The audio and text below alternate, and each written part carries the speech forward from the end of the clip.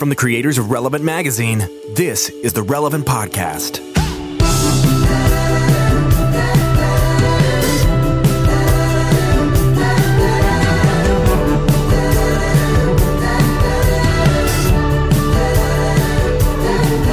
It's Friday, December 20th, 2019. You're listening to the Relevant Podcast. I'm your host, Tyler Huckabee, here in Nashville, Tennessee, getting ready for Christmas. Meanwhile, in Florida, where Christmas never comes because it's too hot. There's no winter. It's just hot and like unbearable, 60. and there's no holidays. It was like 60 yesterday. It's like 60 yesterday. That is as cold as it gets in Orlando, Florida. where my friend keeping us from going into the ditch over there, Chandler String is with us. Hey, Chandler. Hello. And meanwhile, up there, I don't really know what Christmas is like in Loveland, Virginia. I've never even been to Loveland, Virginia. I imagine they celebrate Christmas, but I don't think it has the like winter cheer that most people associate with the holidays. It's Jesse Carey. Hello. This morning in Virginia Beach, it was 27 degrees. Though a couple days earlier, it was in the 60s. So we're kind of all over the place. It's tough. It's tough. So, is there a lot of like that kitschy like Santa and board shorts type stuff around there? That Santa with a surfboard, all that jazz. Yeah. That's such an interesting like counter narrative to the idea that I have of Santa Claus. Although he can't stay in the North Pole all year long. I guess he's got to get around. Everybody needs a vacation every once in a while, you know. And he's got a way to travel. He can go anywhere he wants. Hey, dude, Tyler, there is a lot of content on today's show. We don't even have time to banter. We've got to get going. Here's the thing. Too much stuff. This rundown I'm looking at is very long. Traditionally, the Relevant Podcast has kind of gone dark during the holidays because, it's a busy time. The office shuts down. Not only do we have a packed show this week, we are only doing one show next week because of Christmas. But I'm going to tease out. Can I tease out, Tyler, who we have next week? Next week? Yeah, we'll get to this week. But you don't need trust us. This episode is going to be good. We got a lot to get to, but go ahead and let them know. Just dangle the carrot in front of them for what next week is going to be like. After Christmas, you're still hanging out. You're probably still on vacation, or you're traveling back home, or you need a little break from your parents' house. Corey Asbury is joining us for the whole show. He's going to guest host with us. And Tyler, you recently sat down with the one, the only, the living legend, Greta Gerwig, the filmmaker. Oh, wow. And we have an interview with Greta Gerwig. We have Corey Asbury joining us. Tyler made Greta Gerwig cry, and you're going to hear that. That's not fact. I wouldn't want people saying Tyler Huckabee made Greta Gerwig cry. She did get a little misty at one point, but I don't think it was anything. I don't think I insulted her art. Yeah, well, so it was a very hostile interview. No, but we have Greta Gerwig. We have Greta Gerwig, completely normal sized. They were average sized women. And just call it little women, okay? Just call it women. So we have Greta Gerwig, Corey Asbury join us for the whole show. By the way, I don't want to give too much away about next week. We haven't even talked about what's coming up this week. But Corey Asbury, there's been a major development with his Chick-fil-A Black Card that I have talked to him about. Tyler, I think I've told you about this. You mentioned this to me, and this is a scandal. We're going to be breaking. There is a huge scandal involving Corey. Me and Corey talked a few weeks ago about something unrelated, and I asked him about his Chick-fil-A Black Card, which we've talked about extensively on this podcast. How he holds a card that entitles him to free Chick-fil-A for life. Very cool. There has been a major change Corey was blindsided by a policy change involving his Black Card, and we've already said too much. We've already said too much. We'll have him talk about it, but let's just say this: another very popular casual dining chain has stepped in and given Corey some pretty interesting swag. So we'll talk with him. We've got a Gerwig. Tell him who's coming up today on the show. Today this is a good one. We've got a lot about. First up, coming at us, we're going to be talking to Jonathan Pryce. Jonathan Pryce is an actor you're probably familiar with if you watch Game of Thrones. He's the High Sparrow. He's on Pirates of the Caribbean. He is also the star of the new Netflix movie, The Two Popes, in which he plays Pope Francis. We talked to him about that experience. And that's not all. We also got Bethany Phillips and Marquita Anthony of Highlands Worship. They've got a new Christmas EP. It's called Shine Heaven's Light. We'll hear some tracks from that release. We talking to them. We usually don't. It's usually one special guest. This time we have 3. We were going to have 4. Prop was going to be on with us today. But he called this morning. He said he can't even talk. He's got some sort of throat bug. Prayers up for Prop. I was texting him he was going to join us today. That was the plan. And he's very ill. Prayers up. He's having, he's got he said he can barely speak because he's so hoarse. So, unfortunately, Prop did you talk to him or was this a text? Was this a text conversation? This was a text chain. But can I read you his text? I'll read you his text that he sent me at 6:30 this morning. He said, okay. I'm still sounding like I smoke 6 packs a day. Sorry, bro. I just can't talk today. So prayers up for Prop, fighting that winter illness. And Chandler was barely able to make it this morning. He was putting his finishing touches, late, last night on, I think it was around like 4:30, in the afternoon. Chandler's working hard, about to hit publish on a piece about why he supports Trump's removal from office. When suddenly another one got published and all that work went down the drain. Chandler's editorial got scooped. Beat me to it. So he had a long night. He was very upset about that. But we'll talk about that later. So that to say, Chandler. Busy. Sorry, Chandler. It's a good piece. It was a good piece. It was thoughtful, had moral clarity. I appreciated it. It really would have inspired He was literally about to click publish when his Twitter feed blew up with another very, very similar take. So sorry, Chandler. It happens, man. All due respect to our colleagues. Proud sorry, of them. Chandler. I know it was a real bummer. I know you were excited to have the president call you E.T. To insult you on Twitter. But I'm sure you'll have an opportunity for our commander-in-chief to lob personal insults. I'd wear it as a badge of honor. Chandler's piece also had irrefutable evidence of Russia meddling in the election, which was part of the reason. But we're not going to publish it with Christina Today. We're going to do that to our colleagues over at CT. Try to undercut them. But Chandler has actually been spending a significant amount of time undercover in Ukraine and Russia, and has stunning evidence. But again, the right thing to do is let CT have their moment. Yeah, absolutely. So, Chandler will be releasing his findings in a 700-part tweet thread later today. Extremely excited to wade into that one. My one piece of advice when I was reading over the tweet thread was to cut back on every other tweet was that Antonio Banderas gif where he like closes a laptop and pulls his hair back and just goes, and you can just see him go, ooh yeah, like that was most of the 700 tweets was that Antonio Banderas gif. So it's a different take, but sorry, it's Chandler. Not the same thing. It's not the same thing as the CT piece, but it's definitely very interesting in its own way. It's sort of for the Zoomer, for Generation Z. It'll be good for the Zoomer gen. The Z take. It was the Z take. So that's okay. It's Chandler was so distraught. He spent the night. He blasted through an entire half liter of Jelly Bean flavored vape juice and just was distraught. He was very nauseous this morning. That's why we got. So anyway, it's a lot of drama around here, but we got a lot to get to. We got a lot to get to today. Yeah, we're gonna take a quick break. When we come back, we're doing the hot list. Every time, if we pop up in your city, we gon' shut it down. I gotta rep the squad, even if I'm out of town. My circle extra small, yeah, we don't play around. You know how we do it every time. Every time, yeah. We are not the same, it's a disconnect. These rappers buying chains with chains around their neck. Whoa. I do it for the people who got nothing left. And if I did it for the money, I would probably You're listening to Every Time by the Social Club Misfits.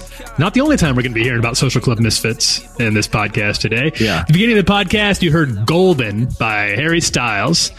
All right. Oh, man, this is going to be quite a hot list. There's a lot of big things happen this week. A lot of kind of dense things happen this week. Yeah. But we'll do our best to handle this with the usual wit and dexterity and sensitivity that you expect from this podcast. It's time for... It's the hot list.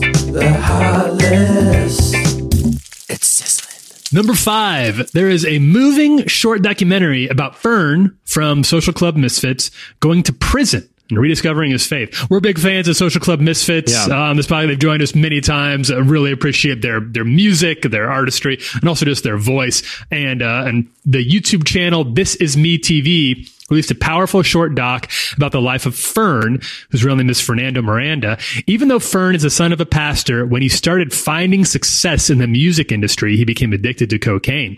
After becoming involved in the world of drugs, he got arrested and was sentenced to 3 years in prison. Here's a clip of the doc. 98, 99, I was already rapping. I was all over the radio stations around here. And out of Hollywood, me and my boys were the main ones. Nobody was doing what we were doing. I get in my car, pick up all my friends. It was a mobile studio, and we would just drive around, and we would smoke, and we would rap. We all had big hopes and dreams. Along with that came, us not going to college. With that came the nightlife, We started getting high. The drug of choice for me that got me in trouble was cocaine. I started hanging out with people that were using it, and then I start using it. Once I start using it, the problem is you get hooked.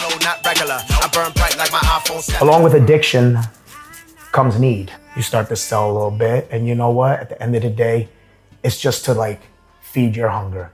Little did I know it would be the biggest mistake of my life. This was such a cool. The documentary, the whole thing's only 15 minutes. We embedded it over at relevantmagazine.com. Obviously hat tip to This Is Me TV.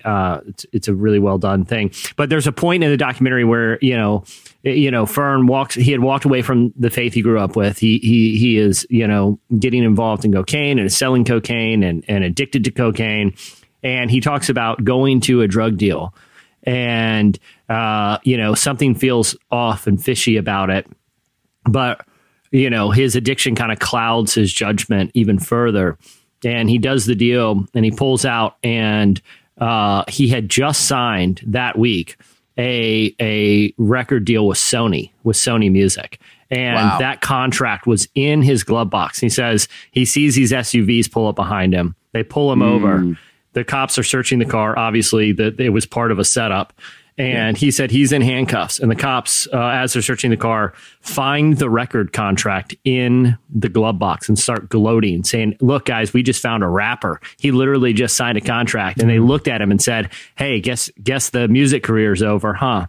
I mean, what a story. And so he ends up going to prison, rediscovering his faith. I don't want to give too much away. If you're a fan of Social Club, even if you're not, it's a fantastic story. Fern's an incredible guy. We're big fans of the music. But check out this doc. It like I said, it's short. You can watch it on your lunch break.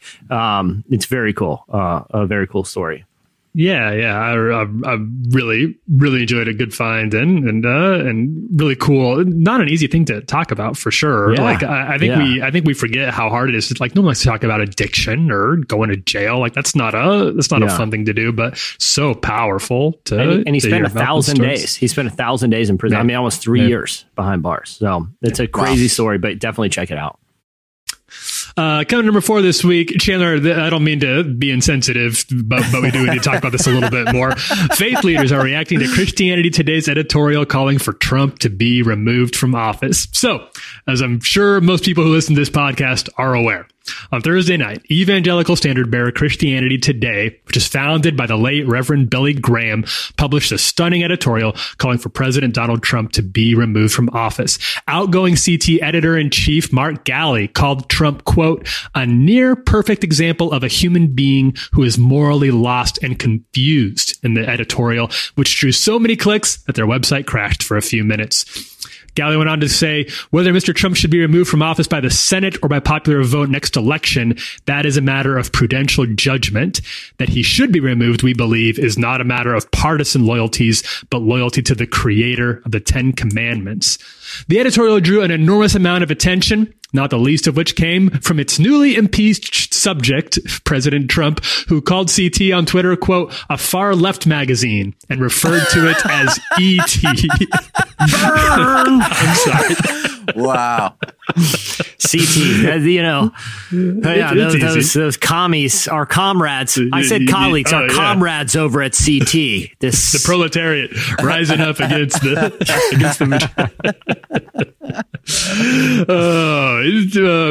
the president tweeted, quote, a far left magazine, or very progressive, as some would call it, I guess, which has been doing poorly and hasn't been involved with the Billy Graham family for many years. Christianity Today knows nothing about reading a perfect transcript of a routine phone call and would rather have a radical left non-believer who wants to take your religion and your guns than Donald Trump as your president. No president has done more for the evangelical community, and it's not even close. You'll not get anything from those Dems on stage. I won't be reading E.T. again. Can I issue one? I know there's more context to the story, but I just want to issue one quick correction before we go further.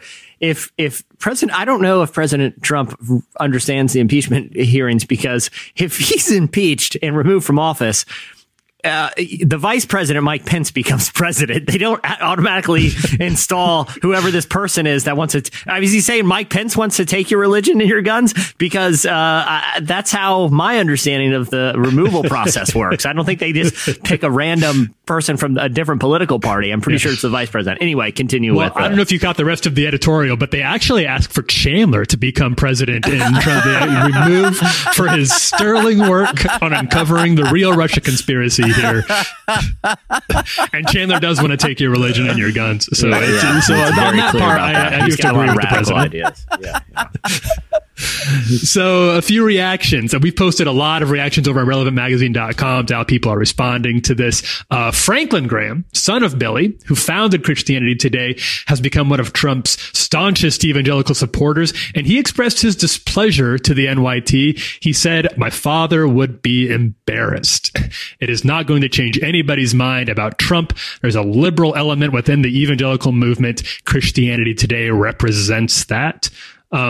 But Lisa Sharon Harper also spoke to the NYT and said that she saw the editorial as a good step forward. She said, quote, the heart of white evangelicalism is realizing that its pulse is weak and there is sickness in the faith. The fact that it took them so long is something they must learn from, but I'm glad that they spoke out. So many other reactions, both positive and negative, that we posted on Relevant. We won't get into them all here, but this was surprising. We were talking about this a lot before we started. Yeah. And today, I think the big surprise here was the Graham connection. I did not expect a magazine associated with the Graham family to come out with a piece like this. No.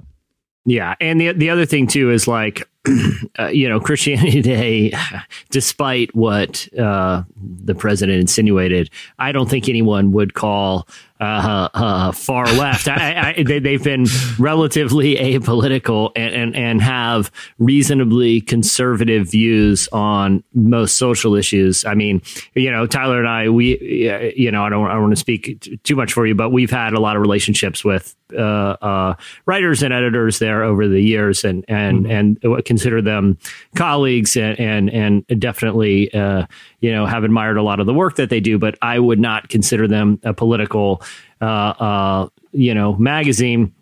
And the other element is, we've seen some tweets about, well, why doesn't Relevant have a take, which a similar take, which I don't feel like that's unfair. You know what I mean? But at the same time, I also don't think we've been shy about policies and statements of this administration that we feel like fly directly into the face of the values of Jesus Christ. I mean, if anything, we've, had our share of accusations of being, politically left. And I guess, Chandler goes a little further than I would, maybe, but in general, has a lot of. But in general, I would even call his far left or far right. They're just far out, frankly, for Chandler. Some of the things he's recommending, truly homeless in terms of political party, are frankly shocking, just shocking. And no, but I mean, I feel anytime we are an outlet that does. Pretty straightforward reporting. We on this podcast, obviously there's commentary and editorialization of different news stories. But I feel like we've made our feelings about many of the policies of this administration pretty clear. Hopefully, I feel like this was a bold take for Christianity Today, particularly because they are a magazine founded by Billy Graham, and Franklin Graham is one of his staunchest supporters.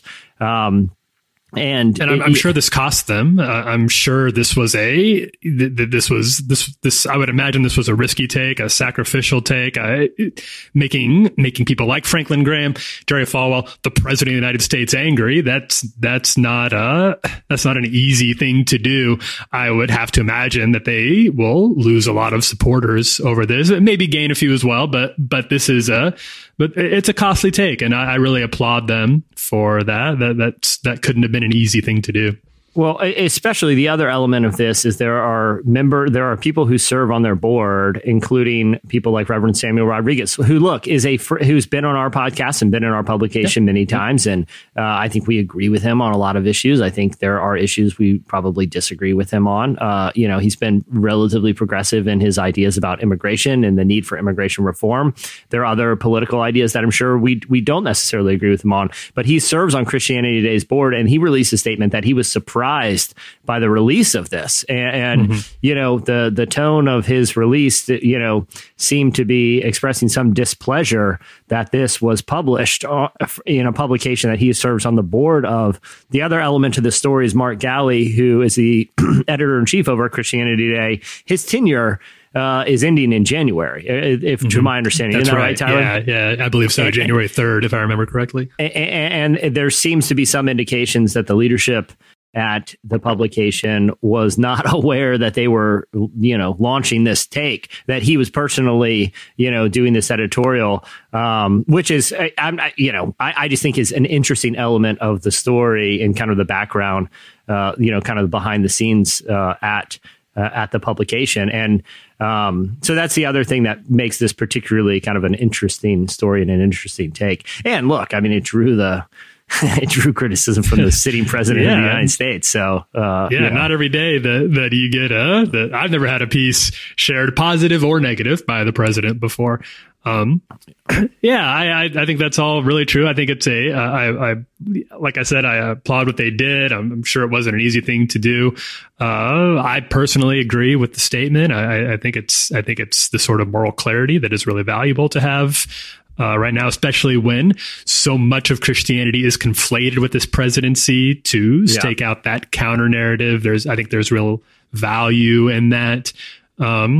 So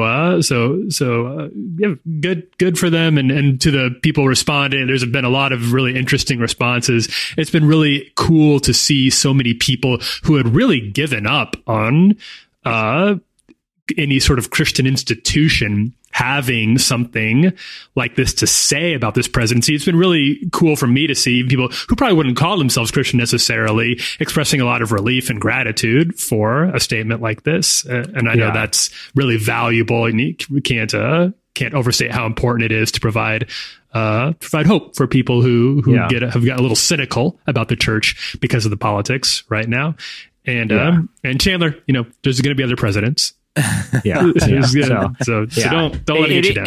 It is interesting, especially, and how this is something we talked about a lot this morning, kind of sitting where we do, as obviously we're not a political magazine, our coverage tend to lend to more pop cultural coverage, but, and we are not, I think we should say even explicitly evangelical Christianity Today. I think we are often conflated with it, but we try to, our coverage, it does go beyond just evangelical. Whatever that word means in 2019, which I know is a little bit complicated, Relevant has never been explicitly evangelical in its coverage. Yeah, we've tried to be home to people from across the spectrum of the Big C church, including, people who are Catholic, or people who may be more progressive, people who may be more conservative. But we tried to be beyond the, quote unquote evangelicalism. And also, I think we make a lot of judgment calls, and a lot of our coverage, we've tried not to be overly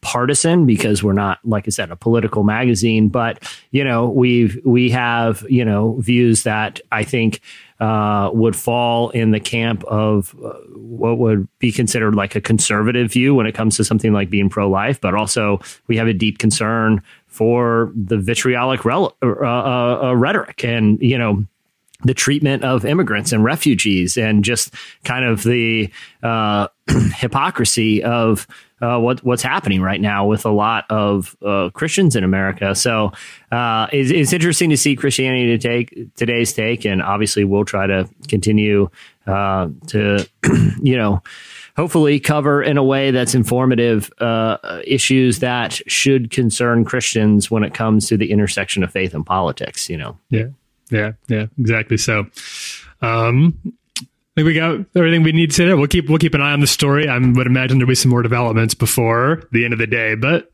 I think that's about all we can say as of this recording right now. Yeah. So let's move on to number 3 then.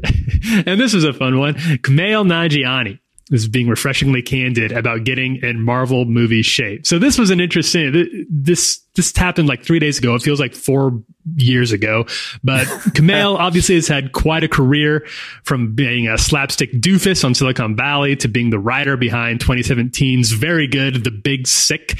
Now he's going to be in next year's Eternals, where he'll join the Marvel movie brigade. As is par for the course for these actors, that means he had to get himself into superhero shape. He posted a picture of the results, and no two ways about it, it's quite a transformation. He's extremely jacked, and maybe more interesting for the purposes of this podcast is the caption that went along with it. He wrote, "I would not have been able to do this if I didn't have a full year with the best trainers and nutritionists paid for by the biggest studio in the world. I'm glad I look like this, but I also understand why I never did before. It would have been impossible without these resources and time." This is interesting because it does open up a bigger conversation about body issues among men in America. It's really talked about, but men do struggle with it, and it's on the rise. Some experts estimate that men have 1 in 4 of all the eating disorders in the U.S., as a recent HuffPo article found. In the same way that girls are more likely to consider themselves overweight even when they are underweight, studies have shown that boys are more likely to perceive themselves as underweight even if they're actually overweight. Just like kids with anorexia, boys suffering from muscle dysmorphia will engage in extreme behaviors to reach their goals. Researchers cite the increasing musculature of toys like G.I. Joe as part of the culprit, as well as the growing dominance of action heroes. The prevalence of unrealistic body types isn't nearly as prevalent for boys as it is for women, of course, but it is a growing problem and one America is ill-equipped to navigate. Part of that navigation will be helped by these stars being open and honest about this part of their job. Hopefully, Nanjiani's transparency can help set a new way forward for these conversations. Yeah, the pictures of Kumail Nanjiani are, I mean, if you've seen him in like Silicon Valley, I mean, it was shocking. He is shredded, but he looks like a different person. Yeah, and we talked about this on Daily, I think it was last week, about Rob McElhenney from Always Sunny. The body transformation is and body dysmorphia, particularly among men, has been a theme of that show for a long time, particularly his character Mac. And in a recent season, he got in, pretty ridiculously shredded shape, but did a similar post. And it's like, it took the studio funding his, nutritionist and working out 3 times a day and these insane measures that no normal person could or should take for the sake of the character to kind of highlight how unrealistic it is to try to model or aspire to something like this that these actors undertake to try to give somewhat of a healthy perspective on it, Yeah, and I would think that's it's always interesting to see these, like, it was just a few years ago, and Chris Pratt went from being the kind of schlubby guy on Parks and Rec to those pictures started circulating of him getting in Star-Lord shape. And it's wild that they can do this. And I think from a certain perspective, it can even be kind of inspiring if you're looking to, if you're looking for some New Year's goals, like, oh, I could try to I like hitting the gym, hit the gym a little more. I understand how it could do that, but I think it can also set up just like an unrealistic goal that if going to the gym isn't your 9 to 5 that's being funded by Disney of all places, understanding how unrealistic that is and finding more realistic goals is really, really helpful. So increasing that conversation for men and women is good. It was cool to see. It was really cool to see. Yeah, definitely. A refreshing kind of take from him. Not just gloating about getting in shape, but highlighting how unhealthy it can be to aspire to that without the right perspective. Yeah. Number 2 this week, a Bethel worship leader calls on prayers to resurrect her young daughter. Okay, so Callie Helegenthal is a worship leader for Bethel Church, whose young daughter Olive tragically and suddenly passed away over the weekend. Helegenthal and her husband Andrew took to Instagram to ask the church to pray that Olive be brought back to life. Helegenthal noted that Olive had been pronounced dead by doctors. She wrote on Instagram, "We are asking for bold, unified prayers from the global church to stand with us in belief that he will raise this little girl back to life. Her time here is not done, and it is our time to believe boldly and with confidence wield what King Jesus paid for. It's time for her to come back to life." Many worship leaders joined her, pledging their support over social media, including the official accounts of Bethel Church and Jesus Culture, along with Carrie Job, Brooke Ligertwood, Brian Johnson, and Amanda Lindsay Cook. A GoFundMe has been started to help the Helegenthal family through this tragedy. There have been no other updates just yet. We want to be really careful here. This is obviously an extremely sensitive and just such a sad story. Yeah. And we certainly do. We have a lot of love for everybody over at Bethel and are certainly are praying for what an awful loss this is. Yeah. And listen, I commend the boldness of that whole church and that whole community for being willing to pray for something as miraculous as a resurrection. I think, I think that is personally, I think that's a powerful example to a lot of Christians. And, it kind of goes back to the Shadrach, Meshach, and Abednego thing, where as they're standing in the fire,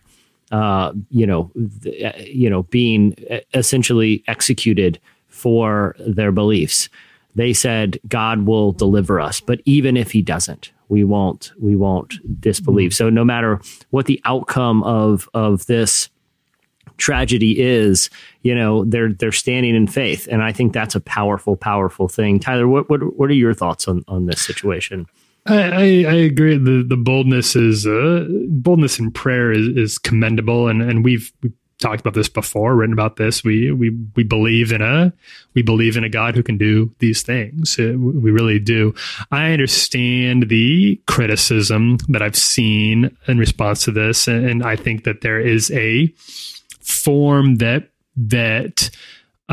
movements like this can take that makes it actually harder to deal with the reality of grief and loss and pain. That is very much a part of our lives and part of the world that we live in.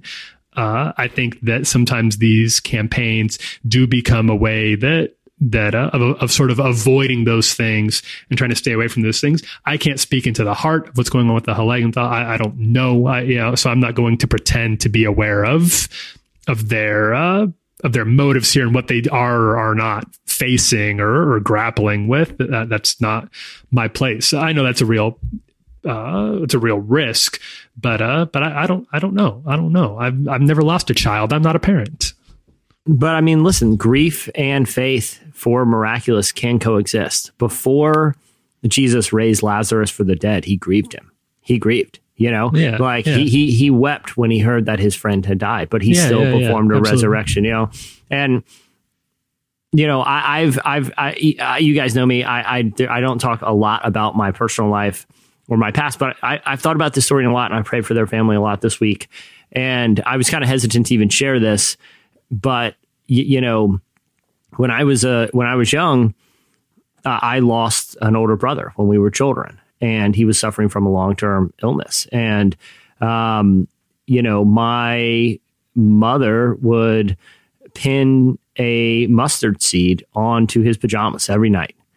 And as a sign of faith, as this is how, we believe in God's capability of healing. And, it was a symbolic thing. And he ended up, he passed away when we were children. And I've thought a lot about that throughout my life. And I don't think it is any sort of, failure of God. I think that show of faith is still powerful. And no matter what happens in this situation, I commend them for their faith and for believing in the miraculous power of God. And that, sometimes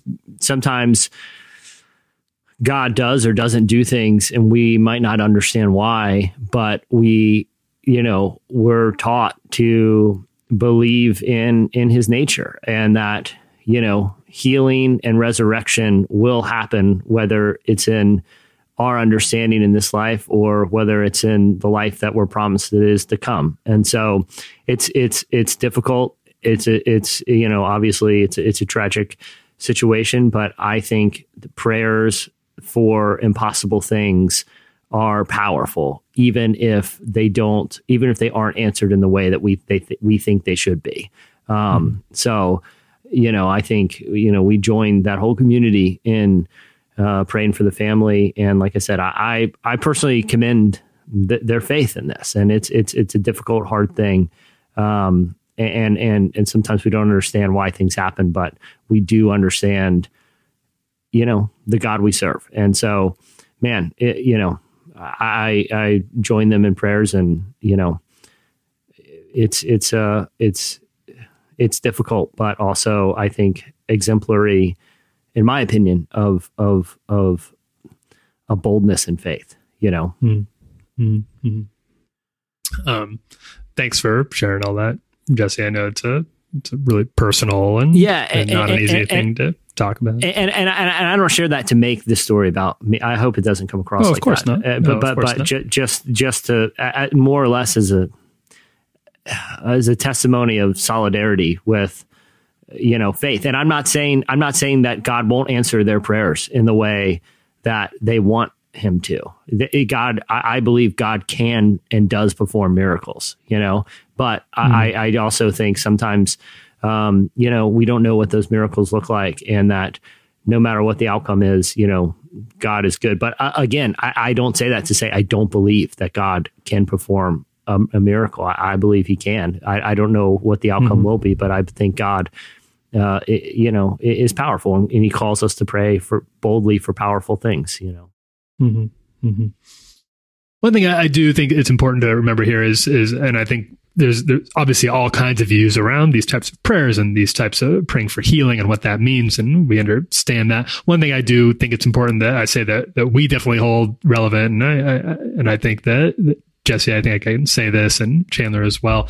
We do not believe that when these prayers are not answered, that is not on the fault of the person praying. That is not a lack of faith or praying the wrong way. We do not believe that any sort of prosperity type prayer in something like this. We believe that God does things for his own ways, and I do not want to suggest or would want anybody to think that there is any sort of that God rewards prayers for people who pray a certain way, like a magic spell. That's not how this works. Yeah. And I think that's a really damaging theology that is often spread, and it's not one that we subscribe to at all. And I'll say this just to add to that, Tyler, too. The reason, because you guys, I feel like, no, I don't share a lot about my personal life, but the only reason I share that is hopefully as an encouragement, because what happened in my past, in my family's past, has shaped my faith greatly,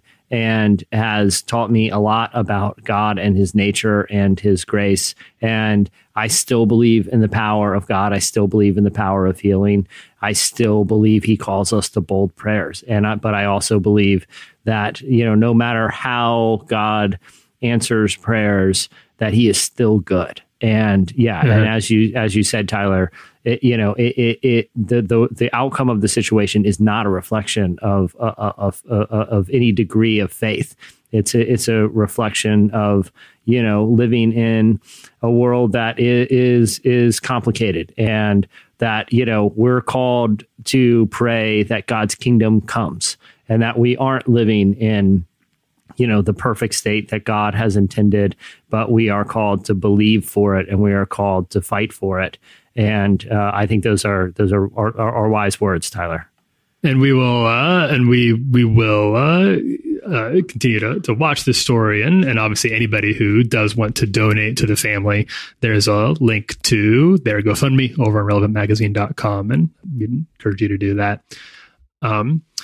finally, in a little more of an uplifting story than the ones we've talked about so far in this hot list, number 1 this week, Jamie Foxx, who's the star, obviously, of Just Mercy, which is coming out pretty soon here, talks about why he thinks the church should be more loving, inclusive, and unifying. So Fox, star of the upcoming film Just Mercy, which tells the true story of justice system reform advocate and devout Christian Brian Stevenson. Leading up to the release, Fox sat down with the Christian Post to discuss his own background with faith, why the movie has such an important message, and why he believes the church needs to be more inclusive. Fox said that growing up, he went to church every day and was heavily influenced by his grandmother, who encouraged him to seek authentic faith, even though he often saw how judgmental some Christians could be. He said, quote, "What I found odd, though, the people that went to church treated me bad exactly when I would go on the other side of the tracks. These people that went to church and taught us the Bible called me the N-word, right? Treated me bad, ran me across the tracks.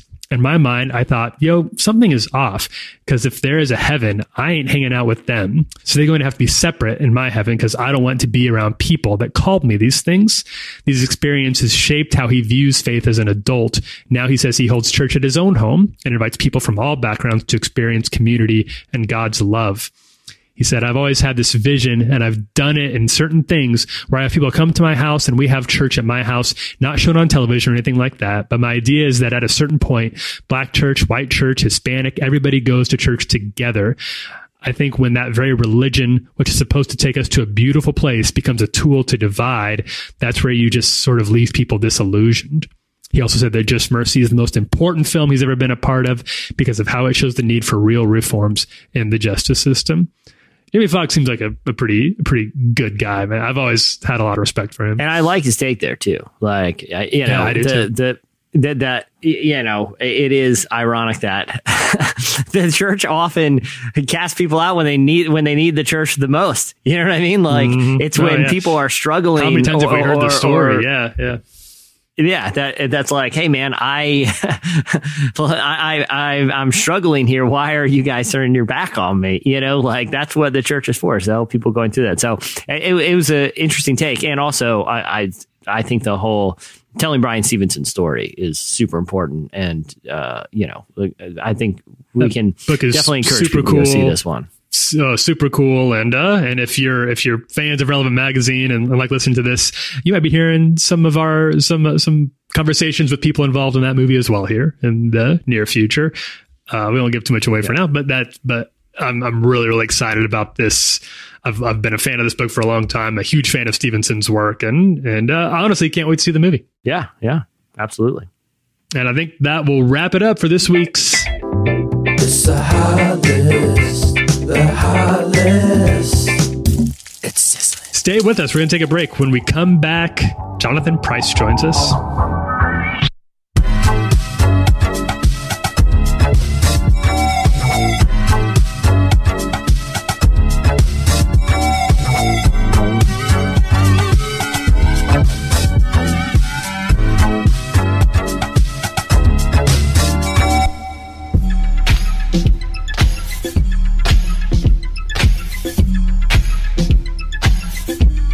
You're listening to Scared to Death by Kay Trinata.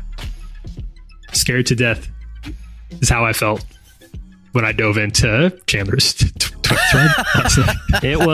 It was radical. It was concerning, and started off on the right foot. I haven't slept since it started off pretty conventional. When 10% of the things in this Twitter that are true, then the Earth is. It's time to abandon ship. when he got into the portion that is manifesto time, that's when I got concerned. His policies on for some reason nuking other planets just to see what would happen. So a lot of resources you're suggesting we do that with.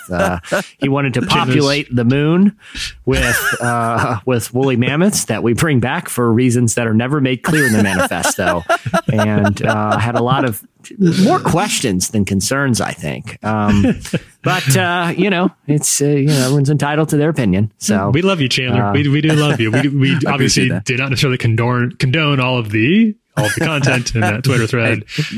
Nor do we recommend that everybody read it. Children, for sure.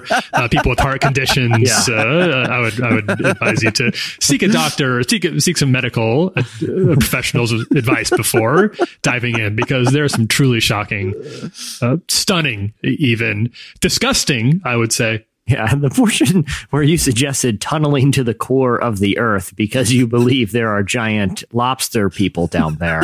That's where I felt like, I don't know if anyone's going to get behind this, but I mean, like I said, it's a matter of opinion. That doesn't come.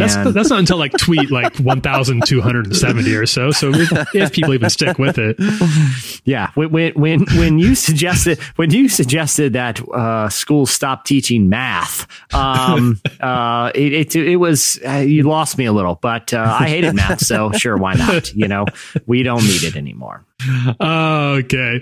Well, Jonathan Pryce is a Welsh actor known for his roles in Tomorrow Never Dies, Pirates of the Caribbean, The New World, The Age of Innocence, and his long-standing performance as the High Sparrow on Game of Thrones. He now stars in Netflix's The Two Popes, playing Pope Francis in a movie about the papal transition from Pope Benedict. I recently spoke with Jonathan about the difficulty of playing Pope Francis, his own feelings about the Catholic Church, and whether or not playing someone like Francis makes you a better person.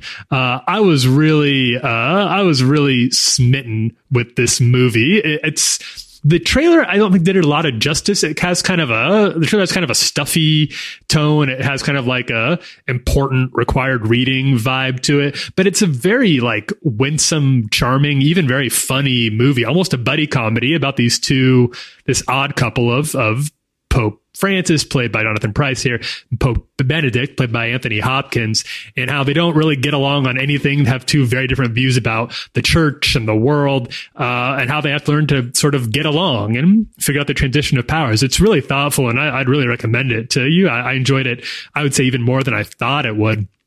So when I spoke to Jonathan, I was curious about the opportunity of playing somebody like Pope Francis. I wondered if it's kind of hard to play somebody who people have such strong ideas about, who obviously is an extremely public, well-known figure. I didn't know if he was excited about that opportunity or if he found it sort of challenging and unnerving. Here's what he said. I wasn't immediately excited because you could only see the problems at that time that this might throw up. Huge issues to deal with, obviously, about not just religion, but the politics of the church. And, I thought, well, I could be on hiding to nothing. Portraying Francis, I would, neither please nor displease all the people all the time. But once on reading the script and knowing that the sort of the issues that are in the public consciousness at the moment with the sexual abuse issues and the priesthood, celibacy, and whether there's all those issues, they're dealt with in the script, and in a way that was, I think things as far as Benedict were concerned are touched on lightly.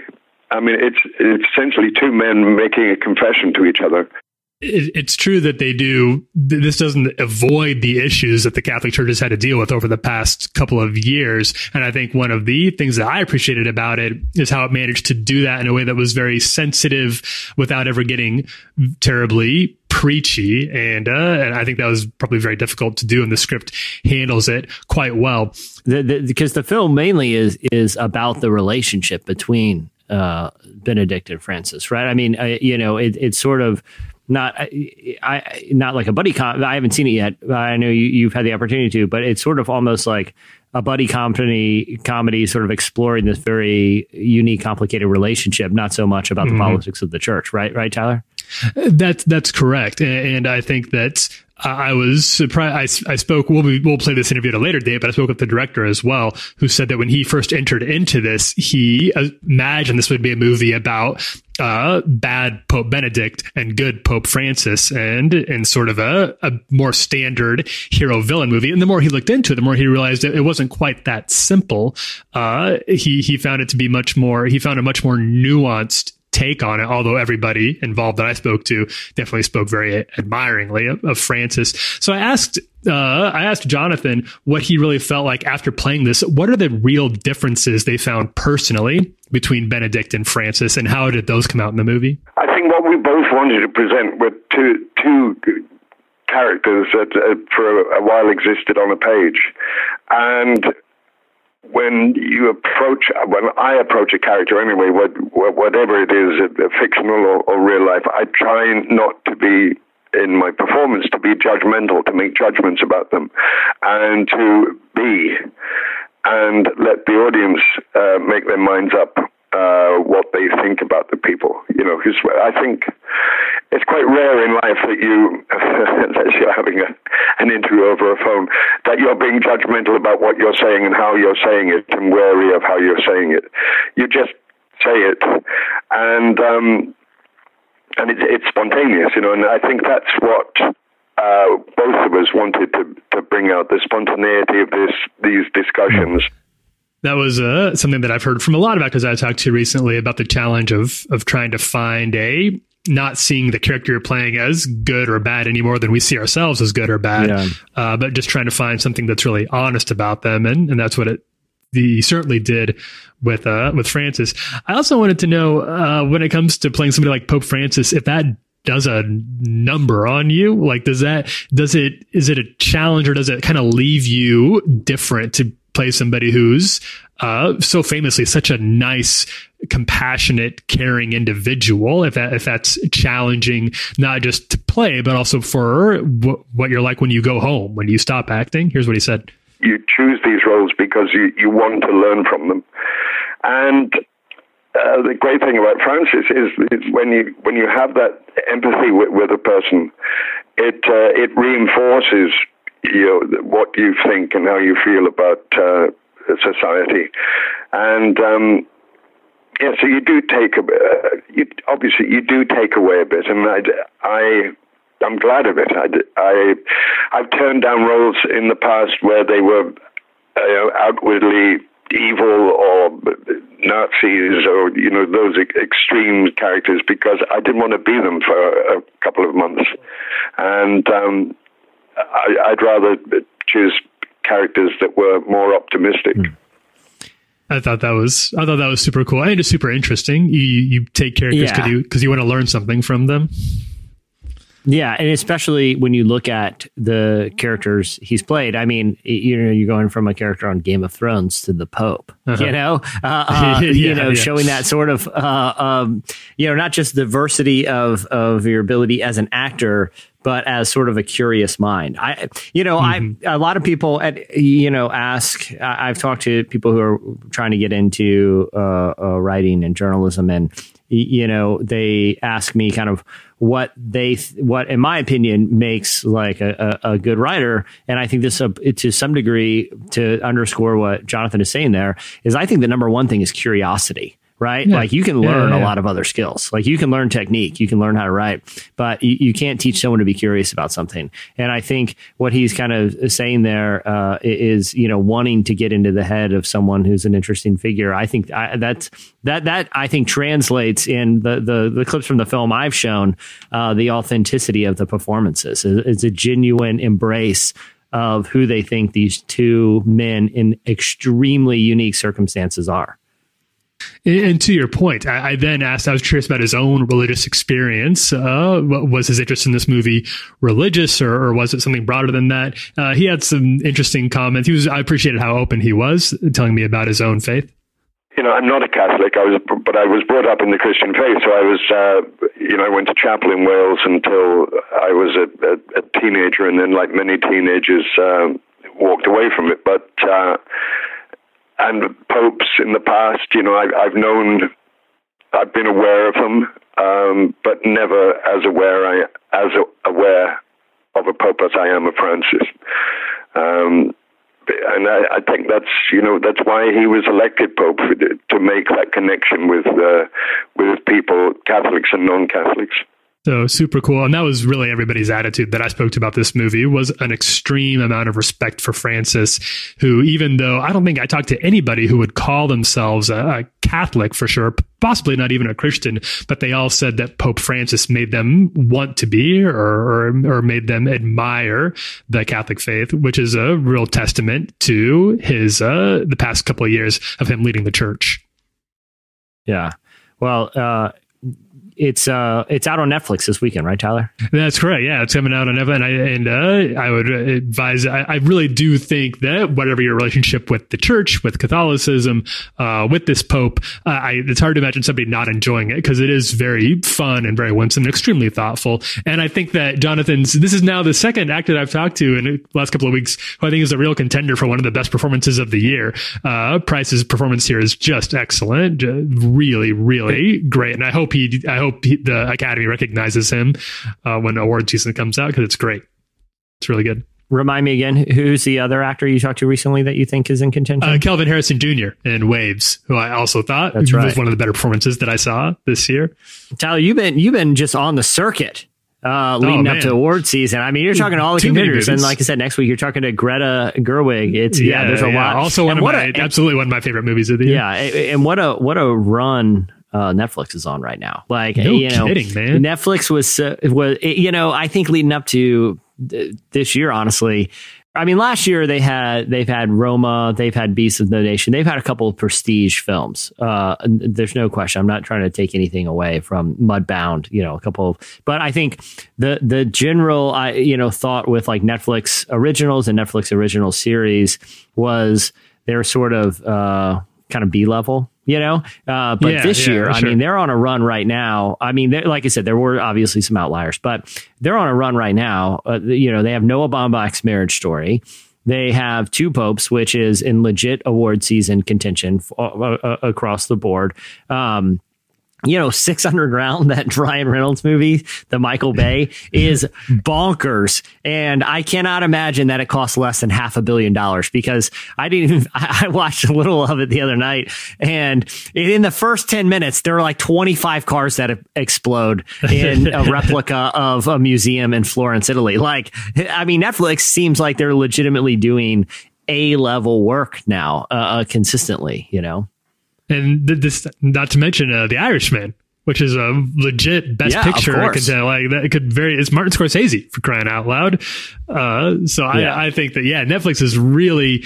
I know that Disney Plus pulled a lot of their customer base away, or so the estimates read. But I think that if you're leaving Netflix, you're missing out on some real top of the year type work from them, and I'm excited to see what they come out with next year too. Yeah, including Two Popes with Jonathan Pryce. I appreciate him being on the show. Oh, yeah, absolutely. We're going to take another break. When we come back, Highlands Worship is going to join us. Away in a manger, no crib for a bed. The little Lord Jesus laid down his sweet head. The stars in the sky look down where he lay. The little Lord Jesus asleep on the hay.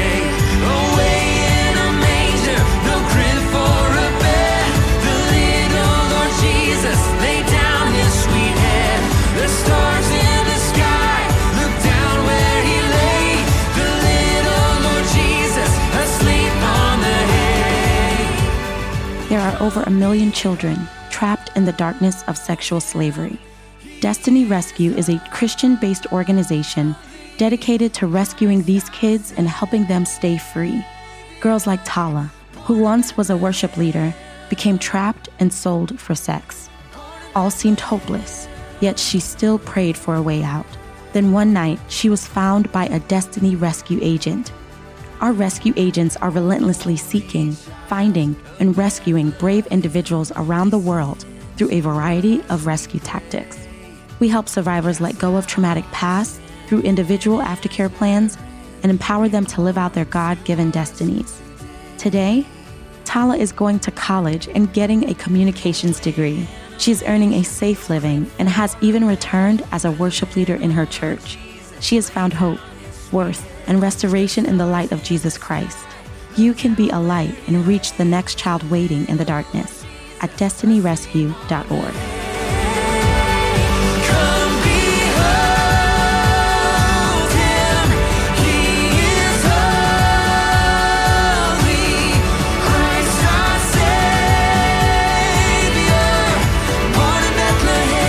You're listening to Born in Bethlehem by Highlands Worship.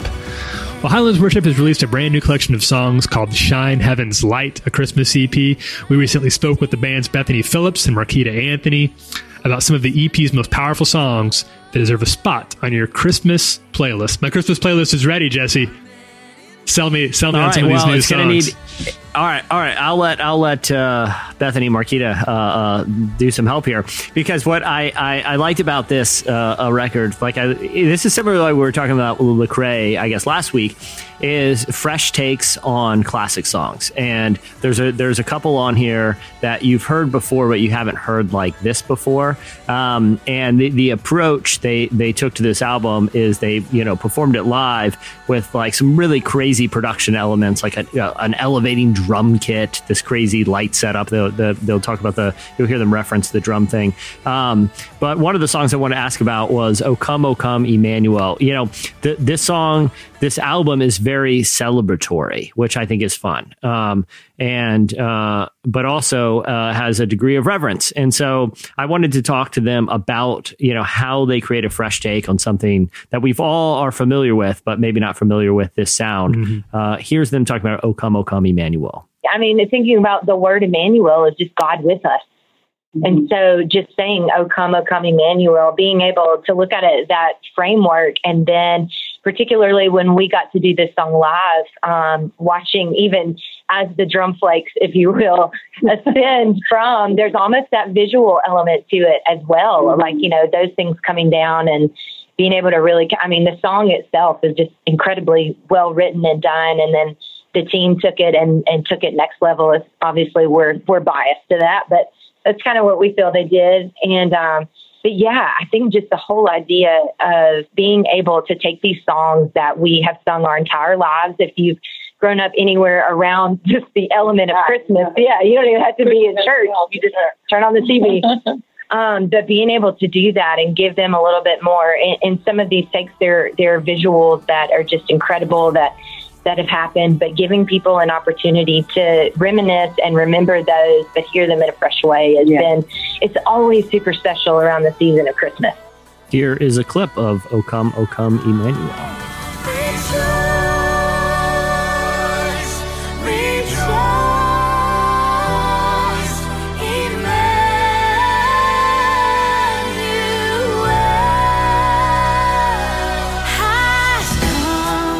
They also another one, Tyler, for the Christmas playlist. I've already dropped that one on mine, so keep them coming. As you are covering every inch of the roof of your home with gaudy Christmas lights, pumping music through your AirPods. Chandler, as you are every square inch of your front yard and driveway are with Snoopy riding Harley Davidson in Santa hat inflatables. Something to start piping through the AirPods is their take on Joy to the World, which, as they described, was cool because the idea of joy and this kind of spirit of celebration and being joyful was actually a theme for their church for the whole year. So it was kind of rewarding to be able to put it out on a Christmas album that came out, kind of late in the year. And here's them discussing it. I think Joy to the World is just, again, it really honestly falls back into the same place of O Come, Emmanuel. Like they're such recognizable songs for us around here at our local church, at Church of the Highlands. This whole theme this past year has been joy.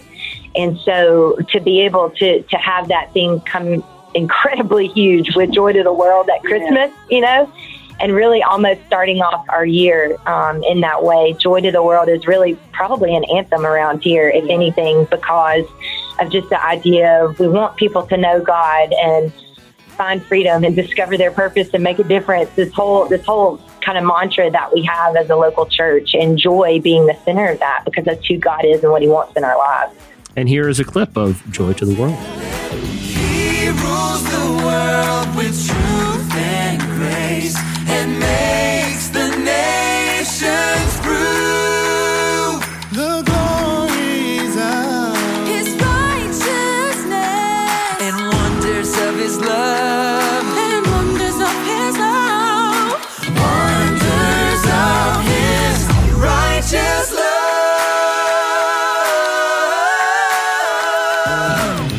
All right, finally, Chandler, as I know you're in pretty fierce competition with the neighbors on your block for who has the best Christmas light display. As you are stealing a nativity scene, as you are vandalizing someone's outdoor Christmas tree display, you need some tunes to be cranking to show that you have the best Christmas yard in the neighborhood. So what a better one to crank through than Let There Be Peace. Let There Be Peace from Highlands Worship. Because as they come storming out of their house while you're running down the road with two very expensive light up reindeer, you'll be shouting, "Let there be peace! Let there be peace! Don't hurt me! Don't hurt me!" And you drop them and run into the woods. Let this be cranking through your iPads. Let There Be Peace. Here is Highlands Worship talking about it. And I apologize for Highlands for that intro to it. Let There Be Peace, man. It's just an incredible, again, it just kind of flows into that whole theme and of who we are. And what we try to be here is just that place of just saying, hey, just giving people a refuge. Our pastor talks a lot about our home church being just a place where people can come in and take a breath and remember that they're valued and that they're loved. And just including something like this, Let There Be Peace in the midst of that, knowing not to be super waxing poetic about it, but just the whole idea of what we look at when we look outside of the world, and not that when you come into the building it's any different, but when we set our hearts into Jesus and what he's done, there is that peace. So honestly, being able to just declare with some fun to it, let there be peace in the world, I think that's just a huge statement. Right. Just the lyrics, it's a big fun piece. You get to have a lot of fun with it. Where the title of the album comes from. So it's just one of those songs. Of course, it had to be added.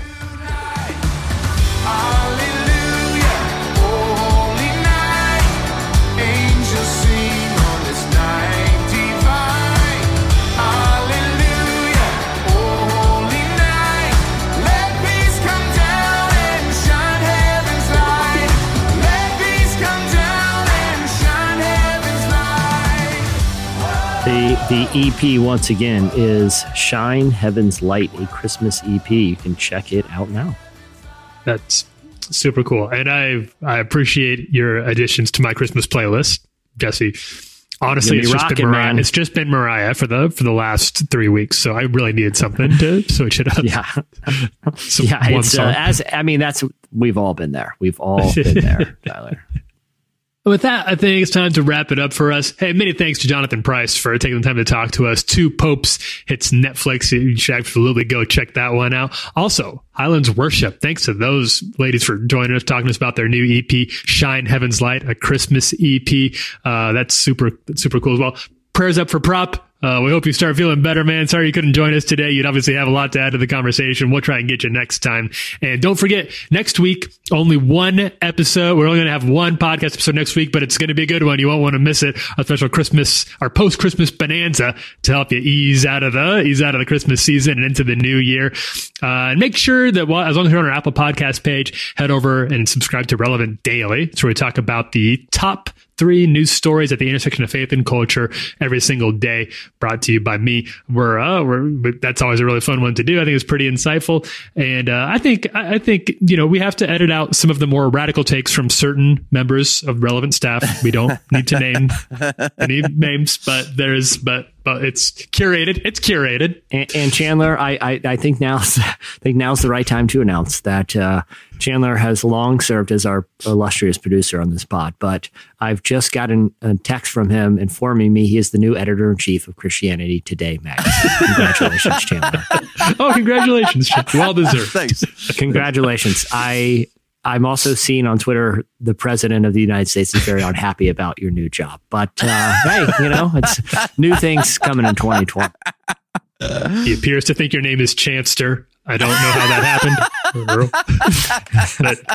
He's probably always for the best. Probably for the best. Yeah, he's always he's misspelled your name, but he's called you Lion Chandler Strang, and so Lion Chanster. He's calling you far left progressive. I would quibble with that. I think that progressive or conservative isn't really even quite the right it's not the right axis to be talking about your politics, Chandler. Yeah. And I'm looking at this Twitter thread live, and Chandler just replied to the president with that Antonio Banderas gif. And so we're off to a great end to 2019. Yeah, this is good. Yeah, this is how we close out the year. We're going to miss you around here, Chandler, obviously, but Christianity Today's got a new winner. Let's pilot them into the next Christianity Tomorrow. I'm sure. Yeah. I'm sure Franklin Graham's just thrilled about all of this. All right, we'll wrap it up then. I'm Tyler Huckabee. I'm Chandler Strang. I'm Jesse Carey. Merry Christmas, everybody. Have a great weekend. Merry Christmas, everyone.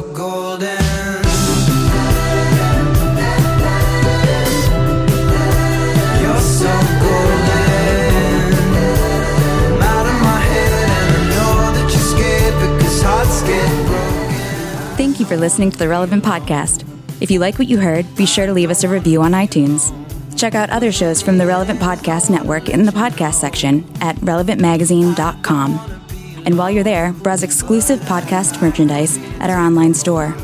Make sure to subscribe to Relevant Magazine. Info is available at relevantmagazine.com/subscribe.